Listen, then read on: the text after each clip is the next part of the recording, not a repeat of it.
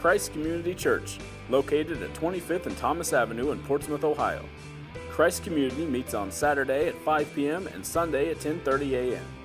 For more information, visit www.christcommunity.net or check out our Facebook page. So, good morning, Christ Community Church. Not too bad, not too bad. So, I got a lot to cover this morning. We're going to continue through Luke. We're in Luke chapter 7. We're going to work through the entire chapter there. And what I hope that you'll see, one of my goals in preaching what they call exegetically, that's verse by verse, through the Bible, is that you can see how chunks of the Bible fit together. It's not just here's a story, here's a story, here's a story, but there's a point to having all those different stories together. Now, chapters and verses did not come along till after the invention of the printing press. So the early church did not have chapters and verses, but sometimes the people who inserted chapters and verses, I think they get it right in how they group things together, and I think they did a very good job here in Luke 7. So that's where we're going to go. If you want to open your Bible app, open your Bible. Luke 7 is where we're going. Before we get there, can we all agree on something about like the state of our culture, not just here in Southern Ohio, Northern Kentucky, but pretty much nationwide? We are all stressed out. Just everywhere I go, people are so stressed. For those of you who remember growing up in like the 80s, greatest decade ever, right? Growing up in the 80s, you remember we weren't that stressed out about that. In the 90s, we weren't that stressed out about it. It's just gotten worse and worse and worse. And so, as a result, we've got industries booming left and right, selling this form of meditation or these kind of breathing exercises or whatever. I saw this morning when I was flipping through, one network is pushing a meditation app called 10% Happier. I'm like, that seems like a low bar to me, 10%? That's it? I'm like, if I wake up in the morning and there's bacon and coffee and no lower back pain, well, I'm at like 13% happier right there, right? It just seems like a low bar. But what I think is, in his way, what Luke has done in Luke 7, he's going to talk about how we live our lives and how we should lead our lives. And I believe that if we follow the Word of God and how it says we should lead our lives, that we will be happier in the sense that we will be more peaceful. Make sense? All right, let's take a look at it. Luke 7:1, let's go. So when Jesus had finished saying all this to the people who were listening, he entered Capernaum. Capernaum was a lakeside town, and it was kind of one of his bases of operation. And there was a centurion's servant. Now, hold there. If you don't know what that means, a Roman centurion was a soldier in charge of 100 soldiers. That was a centurion. Now, in all likelihood, this centurion is neither Jewish nor Roman. He's probably from somewhere else because Rome considered Israel to be kind of a backwater, right? They didn't send like their best soldiers there. They would basically hire people to be soldiers and be there. So that's probably who this guy is.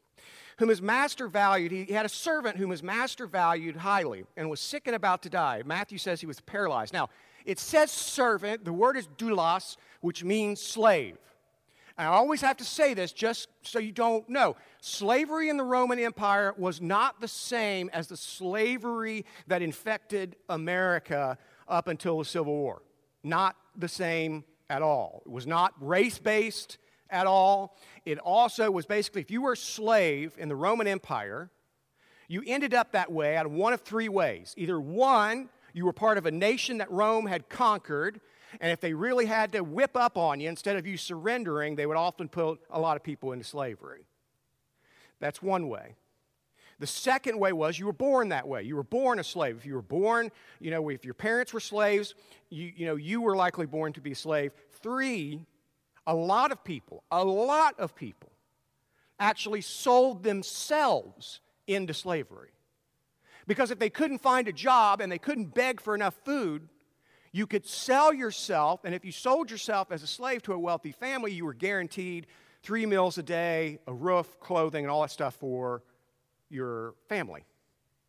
All right, so you got to make sure that you get that right. Verse 3.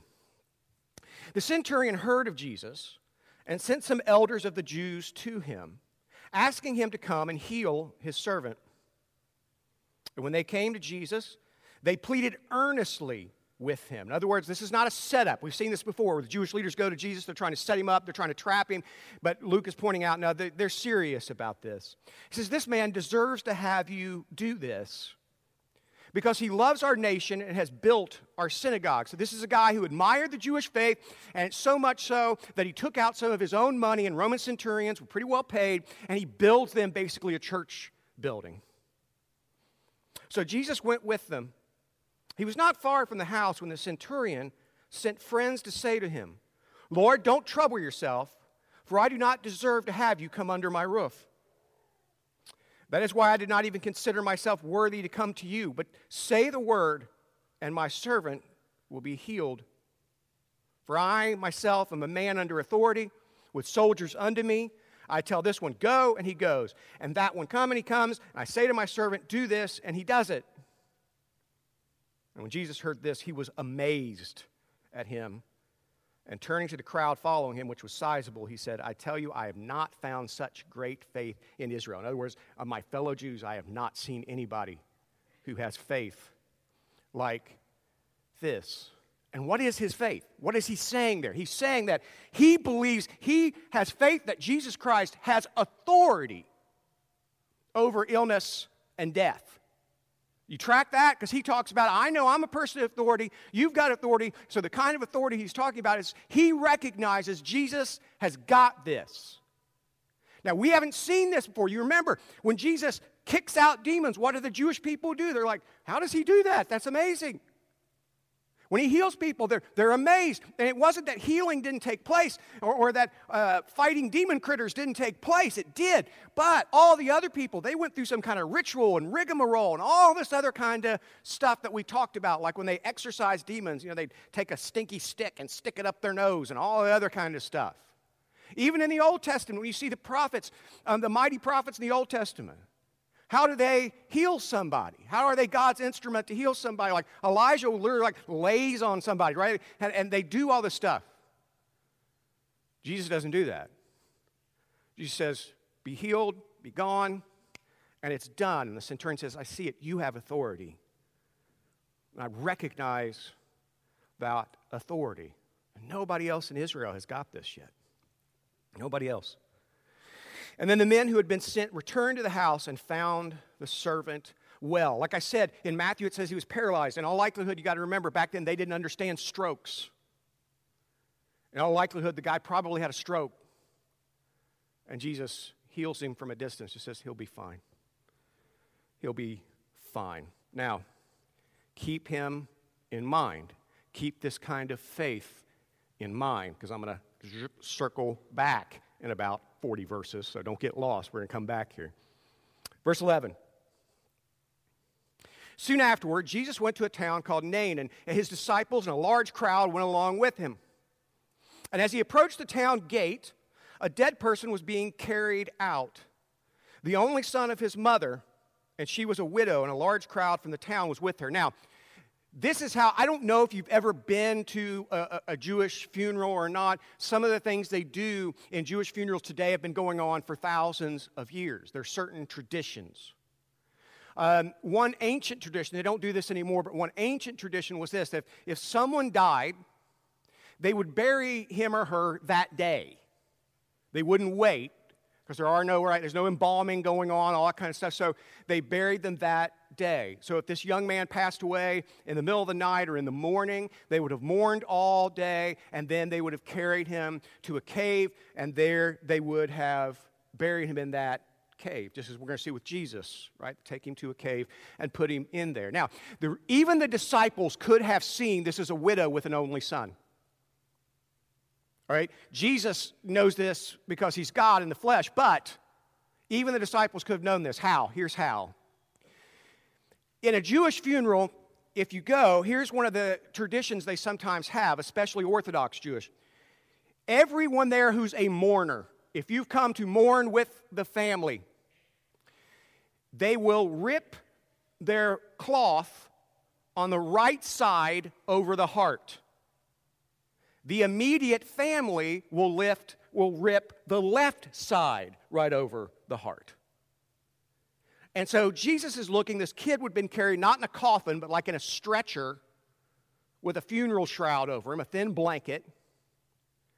And this woman following behind, and she's the only one who has part of her clothing ripped on the left side. So even the disciples could see, oh, that's a widow, and that's either her husband or her son. And so a large crowd was with her because the people would all come together to mourn together. Verse 13. And when the Lord saw her, his heart went out to her. And he said, don't cry. Now that sounds patently absurd, right? You walk up to a mother carrying his only son and you say, don't cry. But it's Jesus. And why does he have such compassion on her? Other people are dying in Israel. What does he see that draws the compassion and says, I've got to do something here? Okay, in ancient Israel, you need to understand that if you were a woman, they were not exactly hip with the Me Too movement. You didn't have a lot of rights as a woman in ancient Israel. You typically could not own property. Typically, you could only work under the supervision of your husband or your father. And so, if you have no husband and you have no son, the only thing left to a woman to do was beg or be a prostitute. That's it. And so Jesus sees this and he has compassion on her because he knows what this means. It's not just that this young man has died and how horrible that is. He knows also that this woman is about to have no other choice but to turn to prostitution, and because of that, she will be ostracized. She will be isolated. She will be called a sinful, unclean woman. And she'll no longer be able to go to the synagogue. She'll no longer be able to go to the temple. She'll no longer be able to come with her any friends and for the holidays and celebrate. None of that. And Jesus has this concern over and over and over again. Why does he, for example, he cleanses a leper. You say, well, he cleansed a leper because it's a horrible skin disease. He had compassion. But more than that, what does he do? He says, now, go show yourself. Go show yourself to the elders. Why? What's he doing? He's saying, go show them you're clean. You can participate now. You can worship now. You can be with your family. You can do this. See, one of the things you need to pick up on what Jesus is doing, one of his concerns is that there not just be isolated believers here, but a community of believers who love each other and worship together, take care of one another. That's very important to him. There's no such thing as an isolated Christian to Jesus Christ. He did not just say, I have come to save individuals. What does he tell Peter? He says, I came to build a church.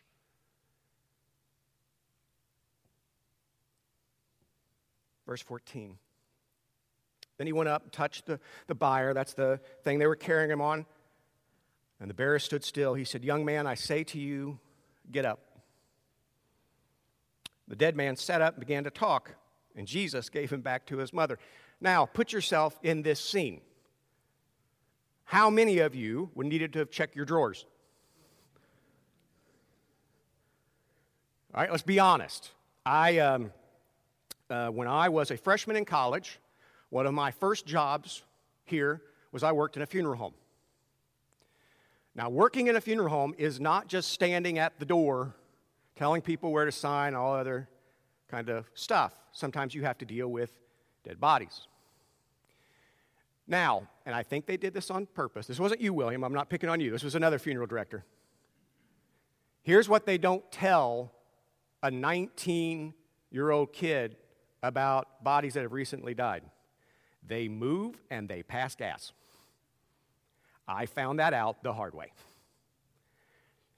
I may have screamed like a little girl. Maybe.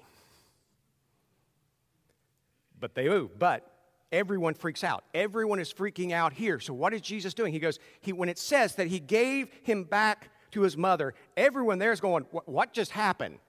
He's the only one calm enough to go, come on, go home with your mom. That's what it means by he gave him back to his mother. Verse 16. They were all filled with awe and praised God. A great prophet has appeared among us. They said, God has come to help his people. They still don't get it right, do they?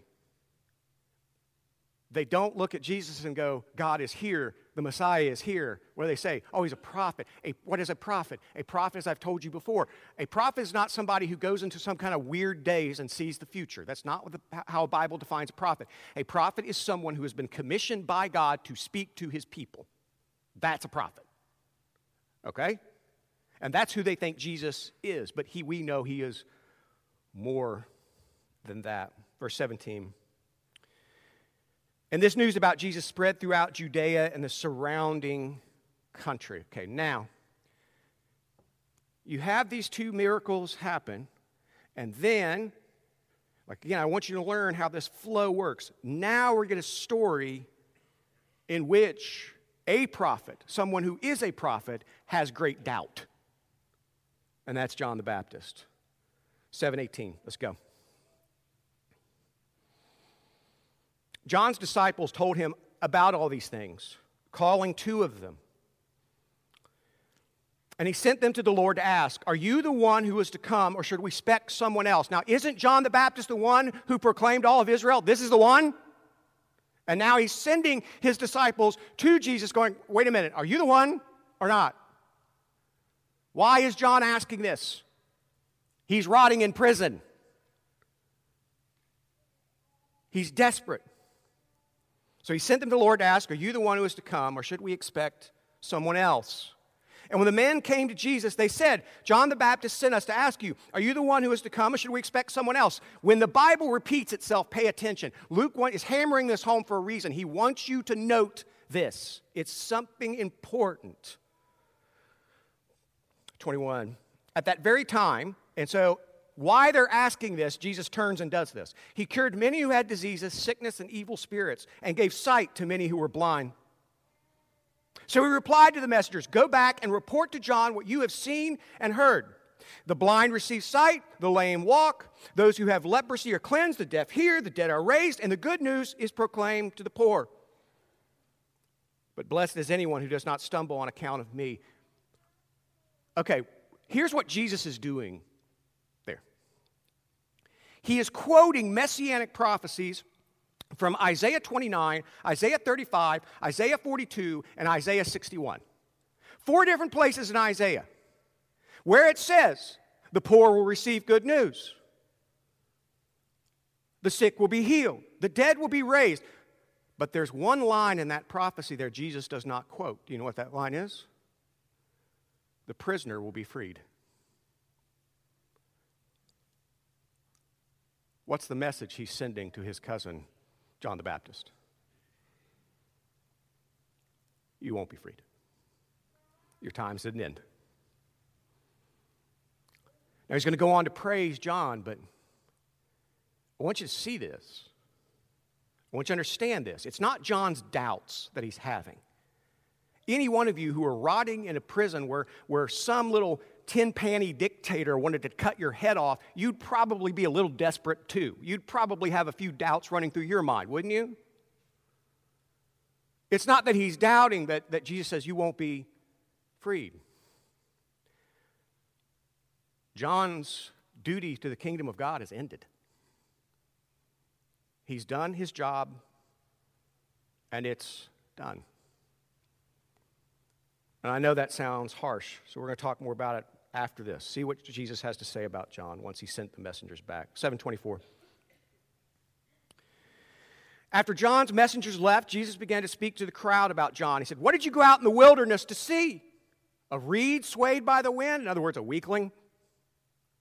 If not, what did you go out to see? A man dressed in fine clothes? No. Those who wear expensive clothes and indulge in luxury are in palaces. He's talking about the Pharisees. What did you go out to see? A prophet. Yes, but I tell you more than a prophet. This is the one to whom it was written, I will send my messenger ahead of you who will prepare your way before you. I tell you, among those born of women, or it really could say naturally born, there is no one greater than John. Yet the one who was least in the kingdom of God is greater than he. All the people, even the tax collectors, when they heard Jesus' words, acknowledged that God's way was right because they had been baptized by John. But the Pharisees and the experts in the law rejected God's purpose for themselves because they had not been baptized by John. What is Jesus saying? He's saying this, and this is a tough teaching. And I will just be honest with you, I don't like it myself. Jesus is saying John the Baptist was the greatest prophet who ever lived for the old covenant. But that is going away. A new covenant is arriving. John's service is over. Now, the good news, bad news thing about that is this. God does not look at you and say, okay, you get 84 years, you get 90 years, you get 101, you get 73, you get... Consistently through Scripture, even with the prophets, whether it's Isaiah, Jeremiah, or John the Baptist, what does God do? Your time on this planet is determined by God's purpose for you in His creation. Now, the good news, bad news thing about that is this. Let's deal with the bad news first. We don't know when we've served that purpose and when our time is at an end. I don't know when mine is. You don't know when yours is. Have no idea. But if you're a Christian, that means you're a servant of the kingdom of God. The kingdom of God does not have an earthly retirement plan. You don't get to go, you know what, from age 22 when I got out of college to 65 when I retired from my work, I led Bible studies, I invited people to church, I did all that. Time to relax. Nope, doesn't work that way. We're to serve God right up until we meet God for judgment. That's what we're supposed to do. There's no earthly retirement plan. But when it's done, it's done. John the Baptist has served his purpose. Here's the good news. If you're alive, you're a Christian, you've got something left to do. There's a reason why you're here. I can't tell you what that reason is. That's the question I get asked most as a pastor. I've been doing this now for almost 22 years, and it is the number one question. What do you think God's will for my life is? I don't know. I'm not God. I'm still trying to figure out what He wants me to do. I have plans. I've learned the hard way that He could care less.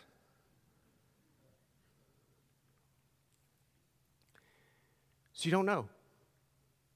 But if you're here, you're breathing, you're above ground, you're walking around, you're calling yourself a Christian, there is something else God wants you to do at some point. I don't know what it is, but you are here for a reason. And I know that's good news, bad news, because you get it done and you're like, bye-bye.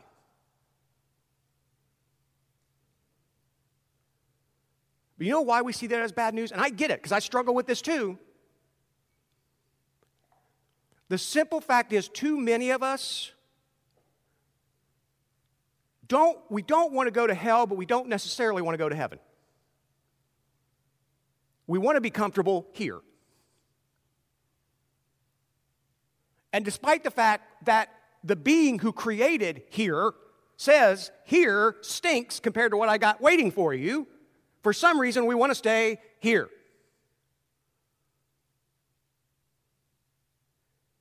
So you can look at what Jesus is saying, that no, John the Baptist's time has come to an end. He's not getting out of prison. He is going to die. The flip side of that is he doesn't have to go back in the wilderness and chew on bugs. He gets to go to heaven and be with God. You see that? You need to see that. Because this next section we'll see how easy it is to fall into something else. 7:31.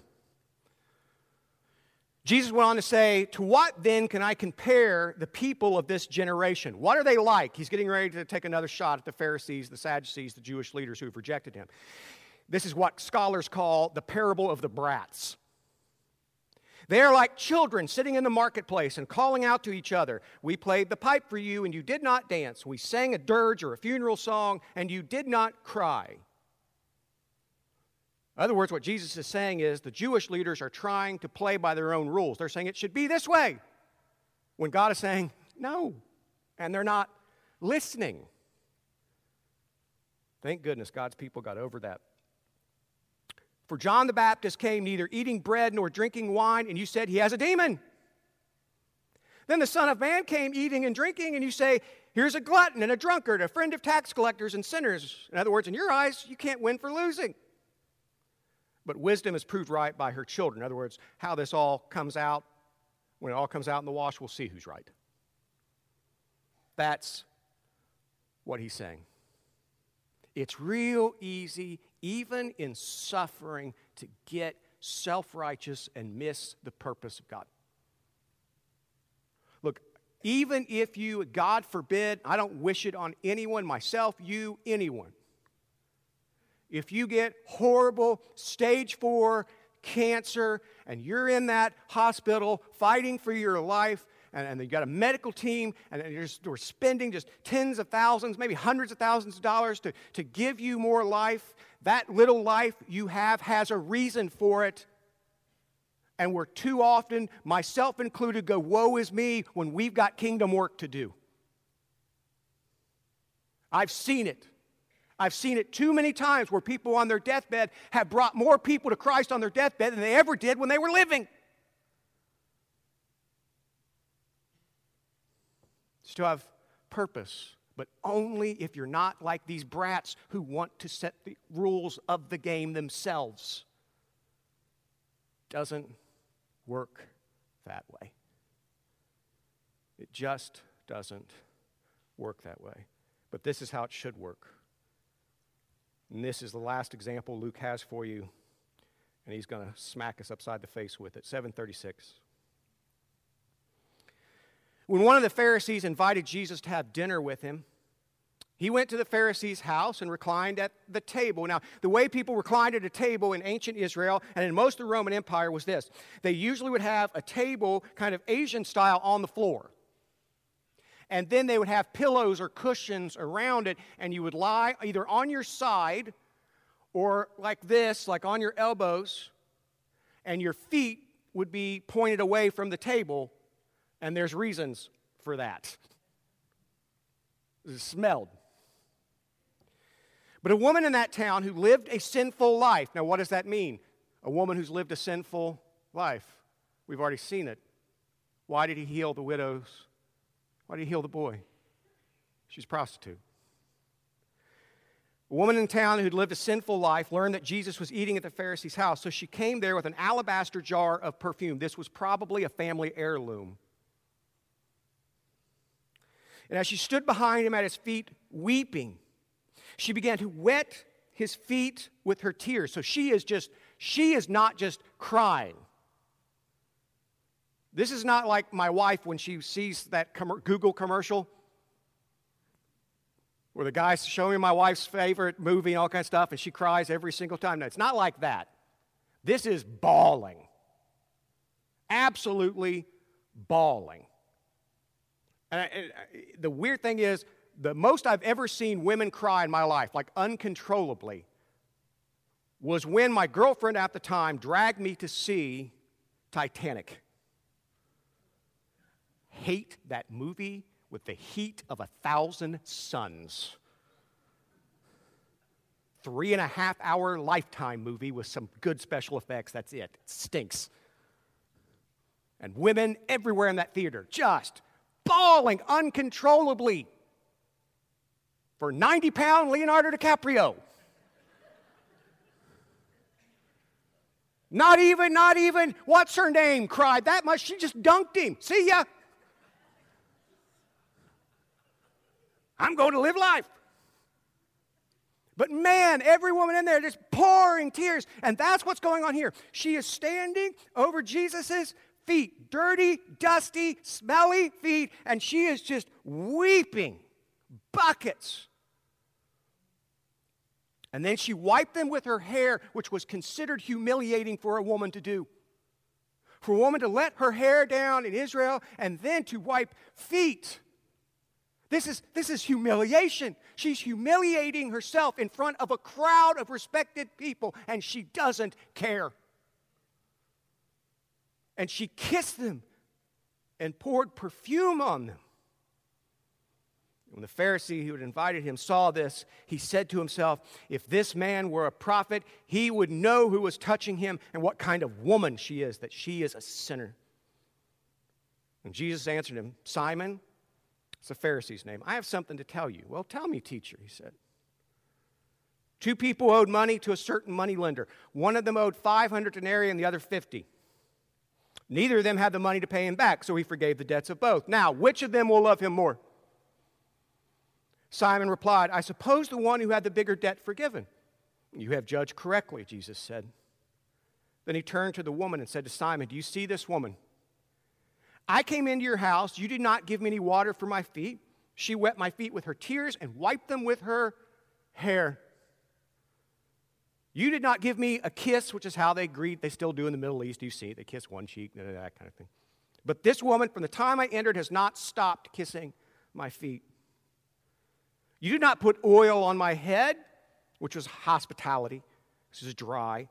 But she has poured perfume on my feet.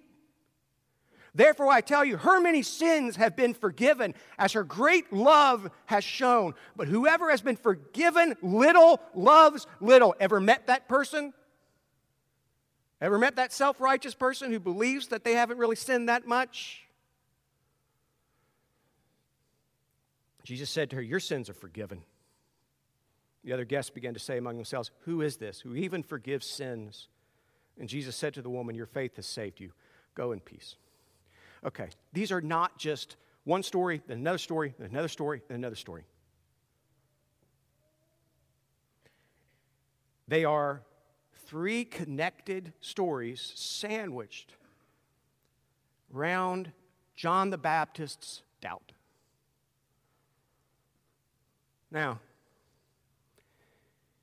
I want you to see this. What Luke is doing here is important. What he is saying is, you can be like the Pharisees and try to set your own rules and live in opposition to God regardless of how godly you think you are. You can do that.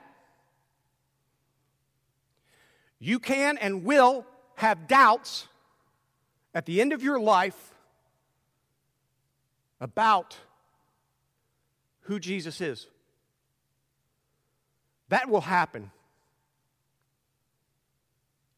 It will happen. It's happened to me. When I went through my ordeal with an open hole in my back and I went through all that, I found out how self-righteous I really was, and it was disturbing. Because what happens? What happens when some tragedy comes into your life? What happens when something happens to you? Sickness. Someone betrays you. You're going to tell me it never goes through your head to be like, Lord, but I'm a good person. Why aren't you helping me out? That's self-righteousness. We all do it. What do we do when we get in those situations? This is not fair.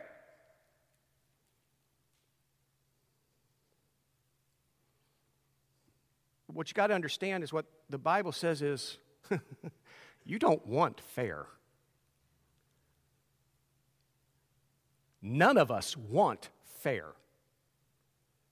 Fair is every single one of us spend an eternity in hell for the sins we've committed against a holy God. That's fair. What we get is grace and mercy. And because God gets to decide who, what, when, and how much, we should be grateful for what we get. And I know that's easier said than done. I know that's easier said than done. But it's the way it is. And all this stuff in our culture today, how can we be calmer? How can we be happier? How can we be... I just tell you this. I'm certainly not against prayerful meditation. I'm for it.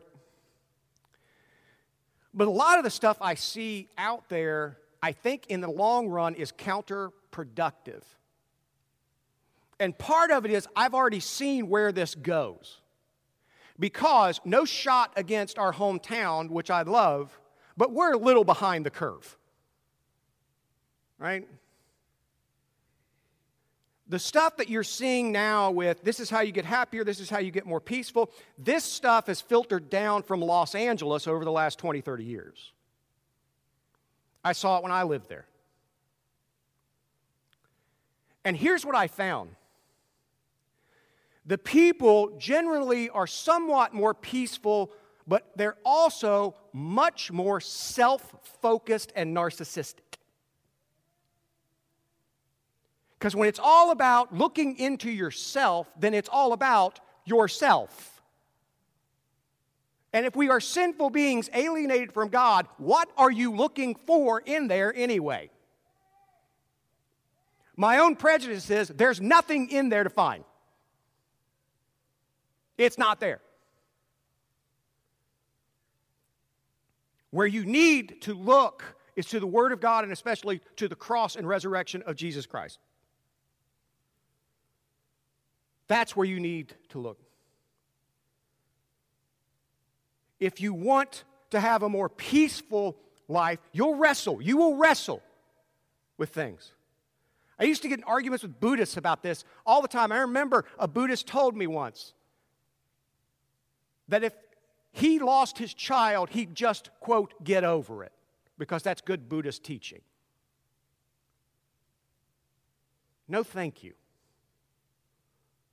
I don't want to become less feeling.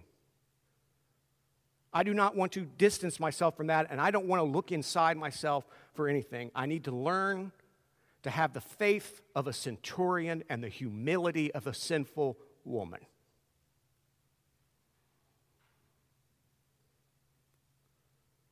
Luke is saying even the greatest prophet of the old covenant didn't get it like a Roman centurion and a prostitute. They got it. I don't need more meditation. I need more of the Spirit in my life. I want to be more peaceful. I want to be happier. I get stressed out too. I'm really glad. Honestly, even though I joke about it, the only frustration I have to put up with is New Boston. That's it. I used to have to deal with airports, which is the New Boston of international travel.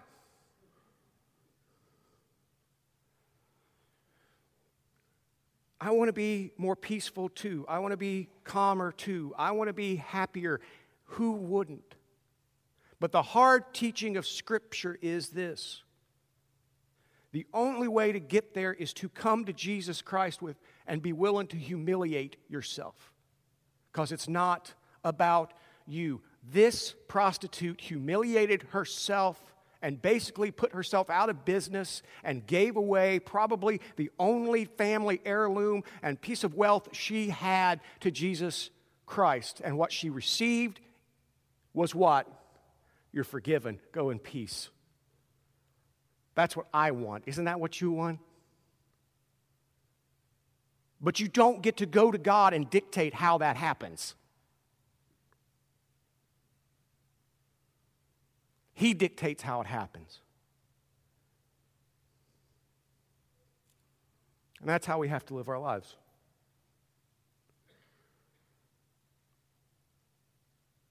I don't know what your purpose is. I don't know. I don't know how long you're going to be on this earth.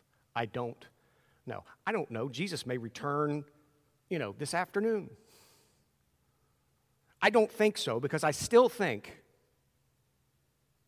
that if I had to bet, I don't bet because I'm bad at it, but if I had to bet, and I may have sinfully prayed for this, I think it's when the Browns are in the Super Bowl and they're down 6 with 15 seconds to go, and they're at the goal line getting ready to push in a winning touchdown to win the Super Bowl, and at that moment, I think Jesus returns.